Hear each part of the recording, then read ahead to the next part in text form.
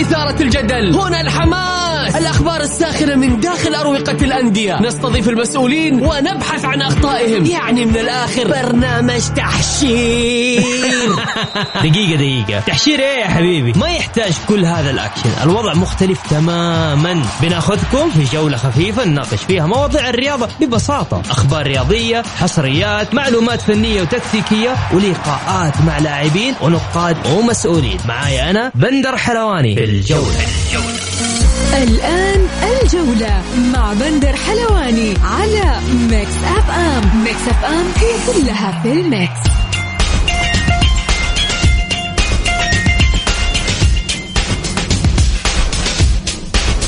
مساكم الله بالخير في حلقة جديدة من برنامجكم الجولة. يوميا بكون معكم أنا بندر حلواني من الأحد إلى الخميس من الساعة 6 وحتى 7 مساء. نرحب بجميع مستمعينا عبر أثير ميكس اف ام. اللي حاب يشاركنا على الواتساب على 054 88 11 700. أيضا نرحب بضيف برنامجنا اليوم الزميل العزيز والمحلل والمدرب الوطني أحمد علام.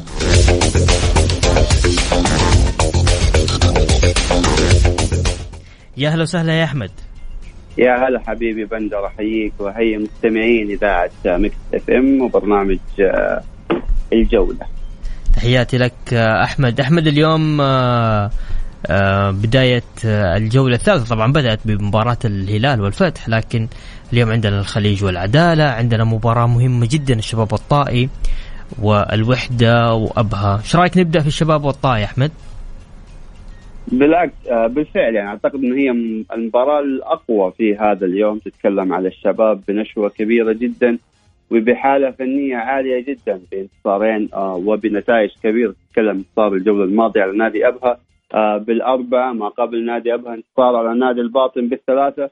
فأعتقد أن الشباب يعيش بداية قوية جدا في دورينا، يعيش بقوة هجومية كبيرة جدا، قوة دفاعية، مباراتين بالخروج بشباك نظيفة. أعتقد أن الشباب في الحالة الهجومية وفي العناصر الهجومية المميزة. نتكلم عن سانتيميني المهاجم الإسباني المميز، واللي أعتقد هو إضافة لدورينا قبل إضافة النادي للشباب. آرون سالم، جوانكا، كارلوس جونيور، رباعي هجومي قوي جدا في عملية التهديف، في عملية التسجيل، في عملية الحس التهديف العالي، أيضا في عملية الضغط، إضافة إلى اللاعب كريستوفياك أعتقد اللاعب البولندي إضافة بشكل قوي جدا لوسط نادي الشباب.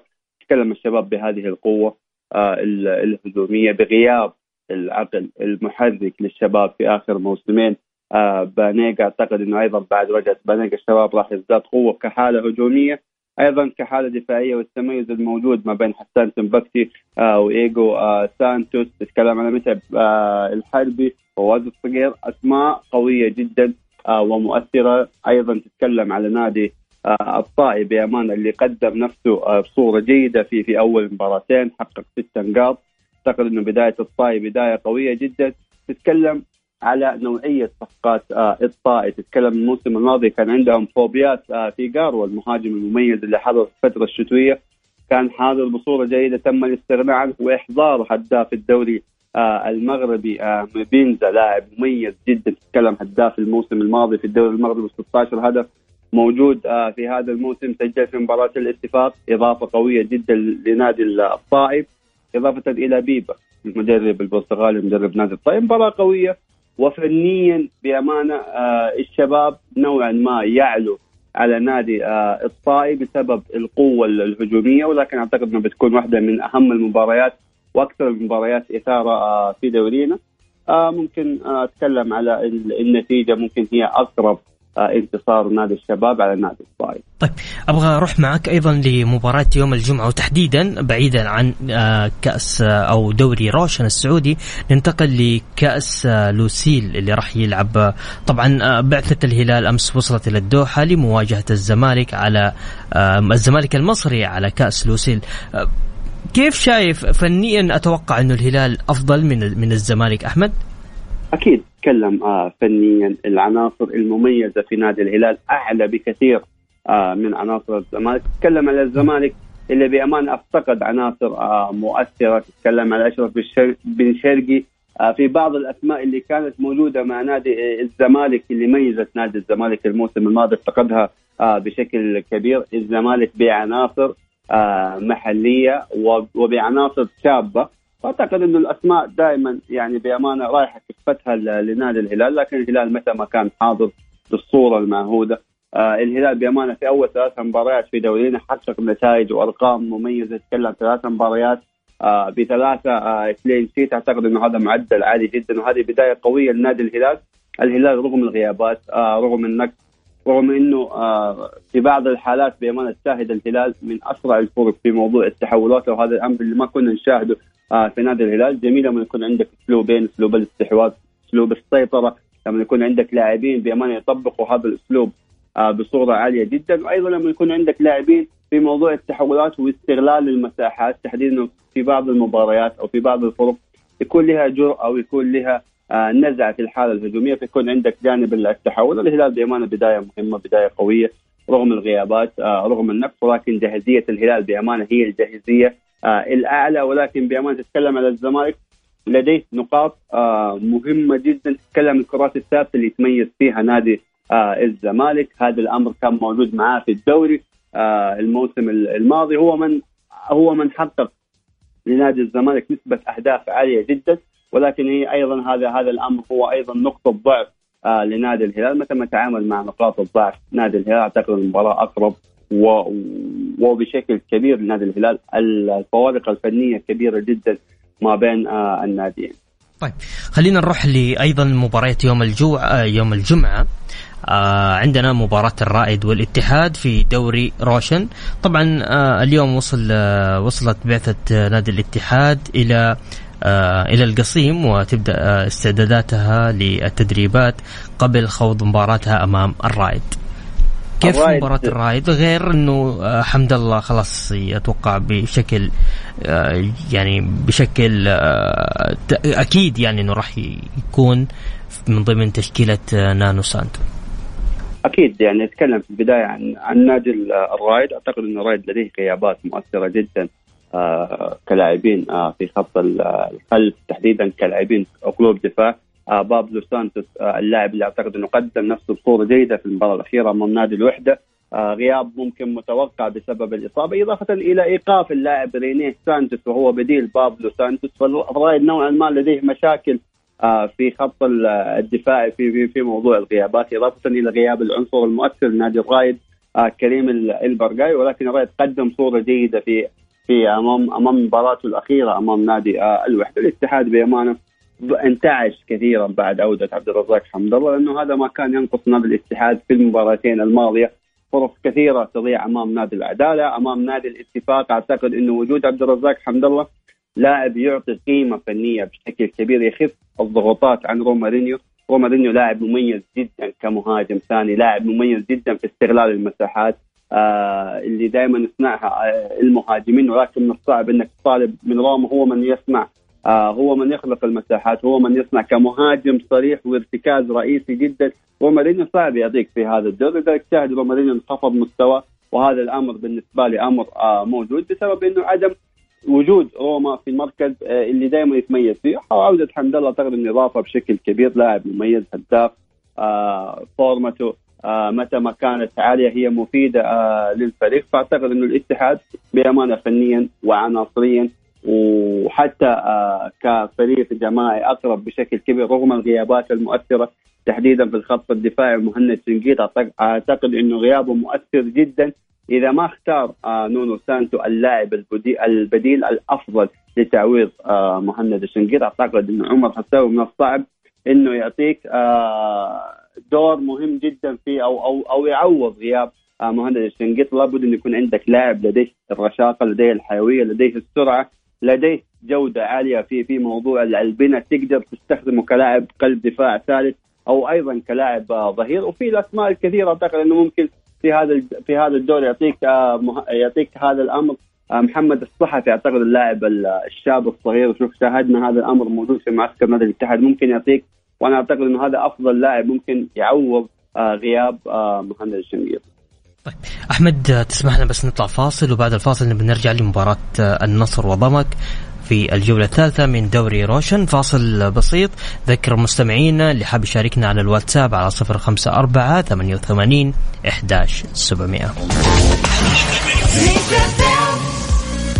الجولة برعاية شركة إتقان العقارية، إتقان وريادة، على ميكس اف ام. يا أهلا وسهلا فيكم، كبلين معاكم في برنامج الجولة. ضيفي وضيفكم لليوم المدرب الوطني والمحلل الجميل أحمد علام. أحمد، نجدد فيك الترحيب. عندنا مباراة الجولة الثالثة النصر وضمك. أحمد، مباراة مهمة، مباراة قوية جدا. تتكلم على ضمك اللي بأمانة في أول جولتين قدم نتائج كبيرة. انتصاره في الجولة الأولى على نادي الفيحة، انتصاره في الجولة الثانية على نادي الخليج. ضمك تقريبا بنفس الأسماء اللي كانت موجودة مع الموسم الماضي. مصطفى زغبة، تتكلم على أيضا إضافة إلى اللاعب المؤثر والمميز اللاعب المغربي آدم ماهر. أعتقد أنه إضافة بشكل كبير لنادي ضمك. عودة انتوليتش في خط وسط مرمى نادي ضمك بأمانة قدم مباريات قوية جدا. تكلم على رغم غياب مؤثر جدا، أعتقد أنه واحد من أهم اللاعبين اللي كانوا موجودين مع نادي ضمك الموسم الماضي هلال السوداني، ولكن الفريق بأمانة يعطيك انطباع أنه أيضا ضمك بادئ موسم قوي جدا كبدايته في الموسم الماضي. تتكلم على نادي النصر بأمانة اللي في أول مباراة حقق انتصار على نادي الوحدة. المباراة الماضية أو الجولة الماضية الذي خسر من أمام نادي التعاون. بأمانة النصر بغيابات مؤثرة جدا لعدم وجود البديل اللي يعوض هذه الغيابات. تتكلم غياب سلطان الغنام. المباراة الماضية كان موجود عبد الله العمري اللي أعتقد أنه وظف بالمركز الخاطئ لعبد الله العمري، لذلك ظهر عبد الله العمري بصورة فنية أقل بكثير من قيمة هذا اللاعب. تتكلم توظيف سامي الندعي كلاعب جناح، واحنا نعرف أن قوة هذا اللاعب دائما موجودة كلاعب خلف المساحات، قوي جدا في موضوع اللمسة الأخيرة، في موضوع الإنهاء، في موضوع التمركز، في موضوع التوقع، في موضوع الكرات الهوائية. لاعب مميز جدا يعطيك حلول كلاعب موجود في عمق الملعب، كلاعب موجود كمهاجم.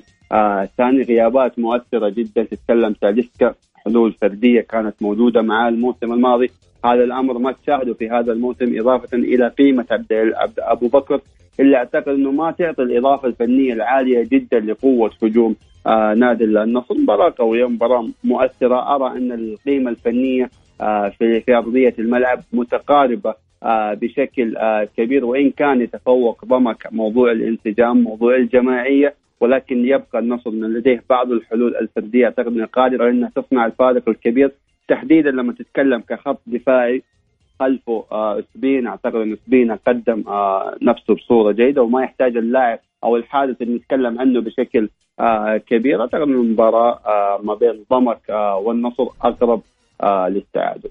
عندي زميل عزيز منار شاهين كان راسل لي رسالة يقول الطائي راح يحدث مفاجأة اليوم أمام الشباب. ممكن رغم أنه كلهم ترى حاصلين على 6 نقاط، يعني الشباب في المركز الثاني في المركز الخامس الطائي، بس كلهم بالعلامة الكاملة. والله شوف، أنا طبعا أحيي حبيبنا منار، ودائما إضافة وتواجد دائما مميز، وآراء وحتى الآراء الفنية دائما بأمانة مميزة. ولكن أعتقد أن قوة الشباب الهجومية بأمانة صعبة جدا. متى ما كانت حالة الطائي الدفاعية حاضرة بصورة جيدة ممكن هذا الأمر يكون موجود، ولكن أعتقد أن قوة الشباب الهجومية، وتكلم الشباب في جولتين أقوى خط هجوم ب7 أهداف، فأعتقد أنه صعب. الشباب أقرب انتصار على نادي الطائي، لأنه الطائي بأمانة لديه مشاكل نوعا ما في الخطوط الدفاعية.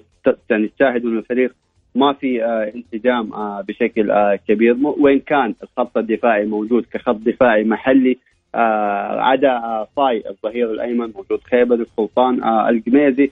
أيضا الحادث المتعلق بأمانة براغ اللي شاهدته صراحة في المباراة أمام نادي العدالة، أنقذ كرة جدا خطرة وكانت محققة للتسجيل. وأيضا الطائي يملك ثلاثي أو رباعي هجومي بمستوى كبير جدا، ولكن بأمانة أرى أن الشباب أقرب. طيب، عندي فواز أيضا أحد المستمعين كاتب مساء الخير، توقعاتي بخصوص نهائي السوبر لوسيل فوز الزمالك، وإن وصلت لركلات الترجيح الفوز للهلال. أسئلتي للأستاذ أحمد: ما رأيك بالدوري الرديف، وهل هو أفضل من دوري تحت 23 سنة؟ بلا شك أنا طبعا كان لي رأي سابقا في هذا الأمر. دوري الرديف دوري مهم جدا، إعطاء الفرصة لبعض اللاعبين اللي ما يكونوا موجودين بصفة أساسية، إعطاء الفرصة لبعض الأسماء السعودية أنها تكون موجودة بشكل كبير في هذا الدوري، تمارس عدد المباريات الطبيعية لبعض اللاعبين. تتكلم الآن يعني كحالة موجودة في نادي الهلال عبد الله الرديف، واحد من أبرز المهاجمين اللي موجودين في دورينا، وواحد أبرز الهدافين، واحد أبرز النجوم القادمين لمنتخبنا. تواجده في دوري رديف يكون موجود بصفة أساسية، هذا الأمر يعطي اللاعب خبرات ويعطي اللاعب ثقة بشكل كبير، لا سيما أن الناس تكون في فجوة كبيرة بين تواجد اللاعب في دوري الشباب بعد ذلك ينتقل للفريق الأول. صعب أنه يحصل فرصة وجوده بصفة أساسية وإن لعب بعض الدقائق المعدودة، ولكن أعتقد أن هذا الأمر ما تعطي الخبرات الكافية أنه يتواجد بشكل أكبر. دوري مهم، تكلم عن استفادته من خلال المدربين، تكلم عن استفادته من خلال اللاعبين المواليد، اللاعبين المحليين، أيضا تجهيز بعض اللاعبين الأجانب متى ما طبق بالمعايير الجيدة. فأعتقد أنه دوري مثمر وقادر أنه يعطي الإضافة للدوري الممتاز. ممتاز. هل أنتم مع استدعاء المعيوف للأخضر في كأس العالم كونه الحارس الأساسي الوحيد حاليا؟ هذا فواز.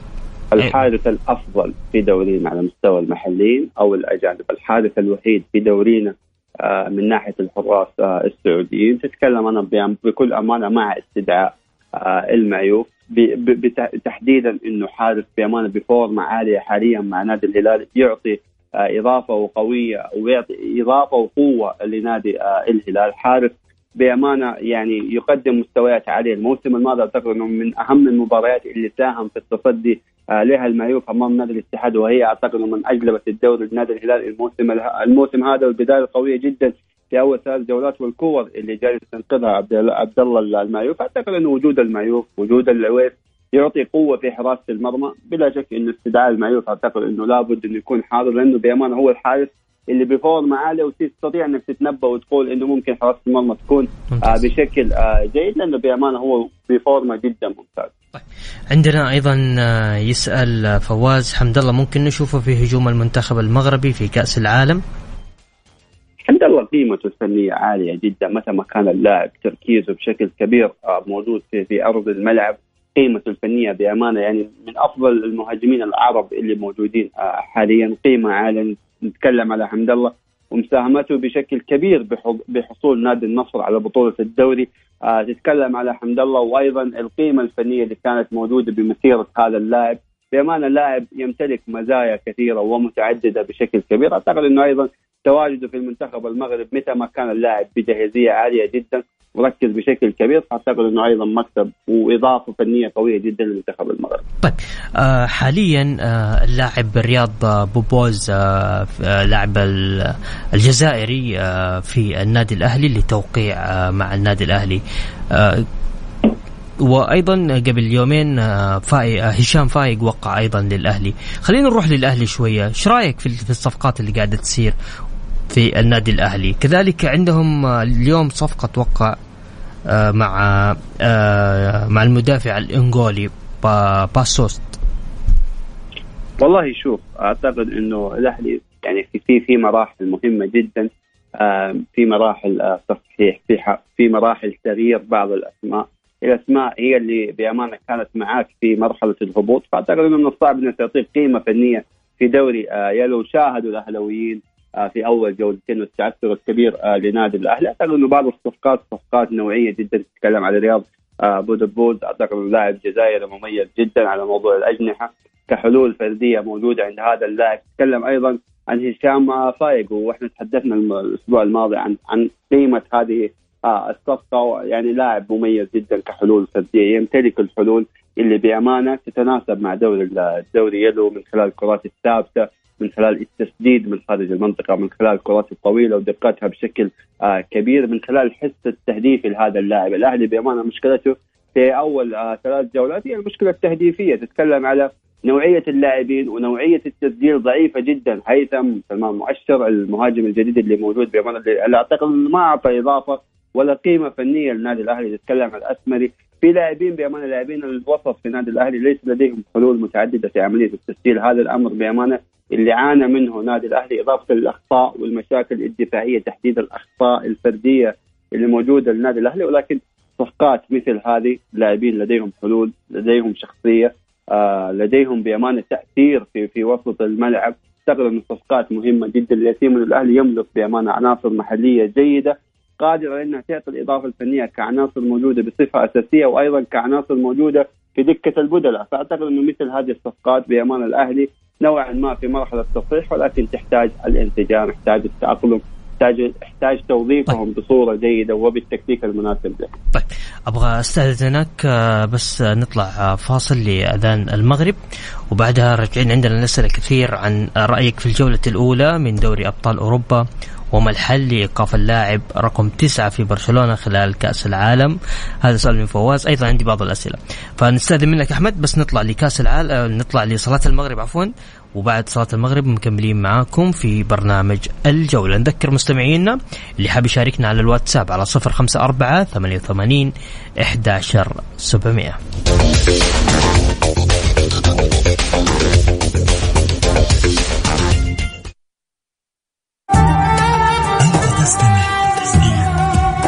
الجولة برعاية شركة إتقان العقارية، إتقان وريادة، على ميكس اف ام.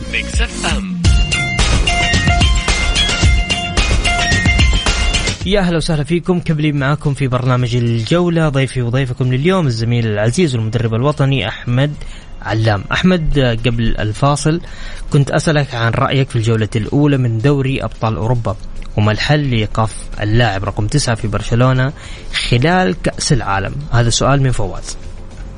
والله ما في حلول يعني إلا أنك تدعي صراحة، يعني بالدعاء ممكن، لكن لاعب ما نتكلم على ليفاندوسكي مهاجم هو الأفضل حاليا في العالم، كمهاجم قناص، كمهاجم تحت الصندوق، كمهاجم مميز في عملية التسديد من خارج المنطقة، مهاجم مميز في الكرات الثابتة. يعني يعيش أعتقد ليفاندوسكي أنضج سنينه، والتميز اللي دائما موجود في ليفاندوسكي هو الاستمرارية في الأداء وفي العطاء، وفي أندية كبيرة جدا مثل بايرن ميونخ حاليا في برشلونة، والتأثير الكبير اللي موجود، الثنائية الكبيرة ما بينه وما بين ديمبلي. فأعتقد إنه لاعب من الصعب إنك تتكلم إنه ممكن يتم إيقاف هذا اللاعب، لأن الحلول الفنية اللي موجودة متعددة، ما عنده حل فني ممكن تستطيع أن تقف أو إنك توقف هذا اللاعب. لاعب مؤثر، ولاعب مؤثر على منتخب بلده، مؤثر أيضا على الأندية اللي مثلها رغم قوتها ورغم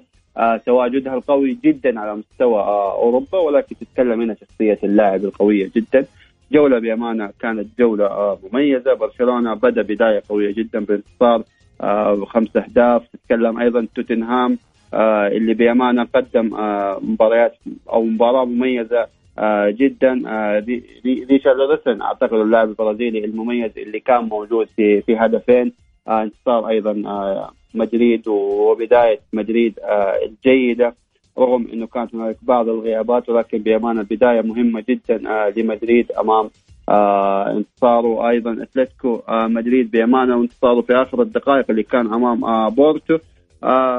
تكلم على اللاعب الآخر أو المهاجم الآخر اللي بأمانة تكلم على مانشستر سيتي وهالاند بأمانة اللي واضح أنه قادم وبقوة كبيرة جدا لمانشستر سيتي. أعتقد أنه لاعب بيغير كثير من معادلات كرة القدم في عملية التسجيل والتهديف. لاعب يملك بنية ويملك قامة كبيرة جدا، ولكن هذا اللاعب موجود في عملية السرعات، في عملية الالتحامات، في عملية القوة البدنية. تتكلم أيضا على خسارة الإنتر وفوز بايرن ميونخ. فأعتقد أن الجولة ما زال الحكم عليها مبكرا، ولكن جولة فنيا بأمانة كانت في بعض المباريات ممتعة. طيب عندي حمد يقول جاء للأهلي الجزائري بلايلي وقبله جانيني ودي سوزا وغيرهم ولم يكملون المسيرة، فهل هذا ذنب الإدارة أم تفكير اللاعب وقدراته؟ ومن سيضمن نجاح التعاقدات الحالية التي يتغنون فيها حاليا؟ الظاهر لنا أن النفاعي اجتهد وأحضر لاعبين كثر ولكنهم مثل غيرهم لم يتوفقون، فهل تحملون الإدارة كل شيء حتى فشل اللاعبين؟ وأين كان الدعم الحالي أيام النفيعي؟ أم أن حب التصوير والظهور الجميل أمام الجمهور الغاضب هي الامتصاص تشجيعهم وإعطائهم مخدر وليس علاج؟ عموما النقاط لا تنتظر ولا ترحم، والصدارة أصبحت بعيدة وقد تبتعد أكثر. يجب أن ينسون الماضي ويبدأون من الصفر لصناعة فريق متكامل. شوف، في دوري يلو وبحكم مشاهدتي الكبيرة وعملي في هذا الدوري، من الصعب أنك تتنبأ أنه في بداية الجولات الفرق اللي حتصعد والفرق اللي حتهبط والفرق البعيدة. الموسم الماضي الوحدة، ودائما نسيت في الوحدة ونسيت في الطائي عندما كان موجود في دوري يلو. الطائي أيضا الموسم ما قبل الماضي كان موجود في دوري يلو، أول 5 جولات لم يحقق أي نقطة، جميعها كانت خسائر، ولكن تتكلم الطائي في نهاية الدوري هو أحد الفرق الصاعدة. أيضا الموسم الماضي الوحدة رغم البداية المتعثرة في بداية الجولات ورغم صعوبات الظروف، ولكن تتكلم الوحدة الموسم الماضي هو أيضا أحد الفرق الصاعدين. فمن الصعب أنك تتكلم أن الأهلي ابتعد بشكل كبير، لأنه الدوري يعتمد على بعض التفاصيل البسيطة. بإمكانك العودة متى ما كانت هنالك في بعض التفاصيل موجودة من خلال عناصر، من خلال القوة البدنية، من خلال التعامل مع بعض المباريات. القيمة الفنية نتكلم على النادي الأهلي موجودة بشكل كبير. أيضا الإضافات والاستقطابات اللي كانت موجودة خلال آخر الأيام كانت استقطابات مهمة. يوسف عمر أعتقد أنه مدرب لديه خبرة في التواجد في دوري يلو مع نادي أحد، مع نادي الكيرية، مع تحديدا مع نادي أحد كانت تجربته جدا ناجحة. أحد كان في المراكز المتأخرة، قاد الفريق إلى أنه يكون في مراكز المقدمة. حتى الشكل الفني اللي كان موجود لنادي أحد في ذاك الموسم كان شكل فني متواضع.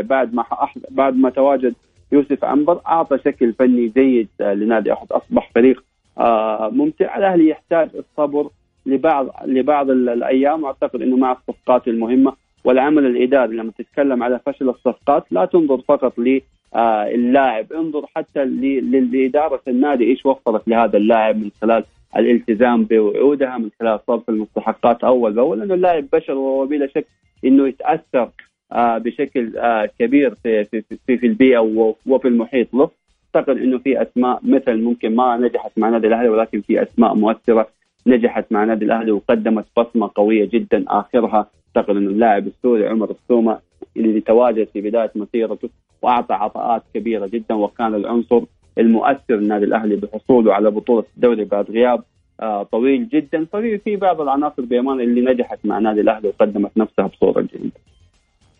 طيب، عندك حاجة أخيرة حاب تضيفها أحمد؟ تفضل. الله يعطيك العافية. إن شاء الله نستمتع غدا في مباراة الهلال والزمالك، وبإذن الله تكون البطولة حليفة لنادي الهلال ومواصلة سلسلة البطولات الخارجية اللي بأمان الهلال دائما يمثل الأندية بصورة جيدة، تحديدا الأندية السعودية. نتمنى له إن شاء الله التوفيق. أيضا في الجولة الثالثة في بعض المباريات المهمة، نتكلم اليوم الخليج والعدالة اللي أعتقد أنه أقرب للخليج بحكم أنه الخليج القيمة الفنية عالية جدا. أيضا الوحدة وأبها أعتقد أنه أقرب لنادي الأبها متى ما تعامل بصورة فنية جيدة. وبعض الإضافات بأمانة لنادي أبها اللي أعتقد أنه قادر على نتيجة الإضافة الفنية لنادي أبها، وبأمانة بمقدمتهم اللاعب فيليبي كاسيدو اللي ينتظر تواجده الأول مع نادي أبها، وبقية المباريات إن شاء الله نستمتع فيها فنيا. طيب، والاتفاق والباطن؟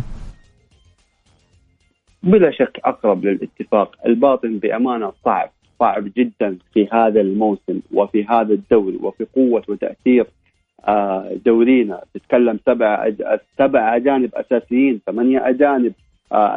الباطن غيابات، تتكلم على الحارس كمبانيا غايب، تتكلم على بعض الأسماء المحلية الشابة من 18 ل 19 سنة، وهذا الأمر تكلمنا فيه إنه ممكن يكون فيه حرق لبعض اللاعبين الصغار. الباطن وضع صعب جدا. أعتقد أن نقاط الباطن هي مغرية لجميع الأندية اللي تلعب مع نادي الباطن، هي أقرب لنادي الاتفاق. طيب، أخيرا عندنا الفيحة والتعاون. والله مباراة فنية بأمانة. الفيحة بتعثر في أول جولتين. بانا بيوتس سمعنا أخبار أنه ممكن طلب في فسخ عقده. غيابات مؤثرة لنادي الفيحة، حسين الشويش، في بعض الأسماء المؤثرة تتكلم على التعاون والفورمة العالية جدا، انتصار خارج الأرض أمام نادي الفتح، انتصار الجولة الماضية أمام نادي النصر، والتعاون اللي بأمانة مع شاموسكا قدم قيمة فنية عالية جدا.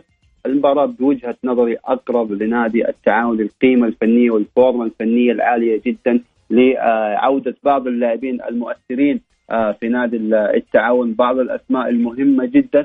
فأعتقد أن المباراة أقرب بشكل كبير. تتكلم على توامبا ومواصلة الحالة التهديفية له، تتكلم أيضا على سمحان النابت اللي يواصل ما قدمه الموسم الماضي من تمويل، تتكلم على التعاون اللي أصبح فريق متقارب الخطوط. الحالة الدفاعية لنادي التعاون حالة دفاعية جيدة جدا. توظيف عبد الملك العياري كلاعب ظهير أيمن، أعتقد أن هذا الأمر يحسب لشاموسكا. فأعتقد أن المباراة أقرب بشكل كبير لنادي التعاون. طيب معليش طولنا عليك حبيب. لا بالعكس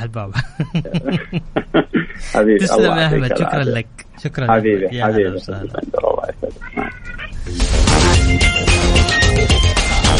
السعودية تستعد لإعلان عن تقديم طلب مشترك مع مصر واليونان لتنظيم كأس العالم في 2030.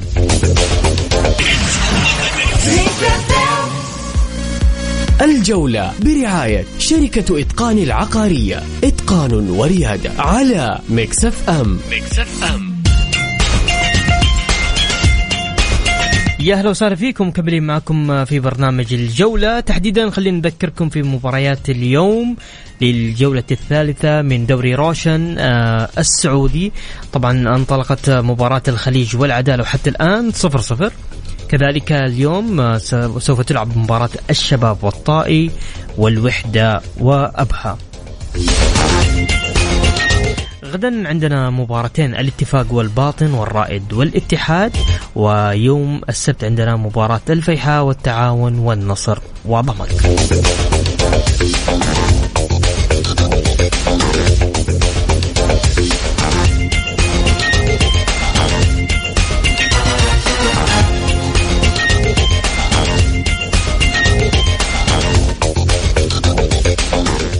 وبكذا وصلنا معاكم لنهاية جولتنا الرياضية. وغدا ما في برنامج، الأحد إن شاء الله بإذن الله في تمام الساعة 6 نلتقي فيكم مجددا. كنت معكم أنا بندر حلواني من خلف المايك والصوت والهندسة الصوتية. في أمان الله.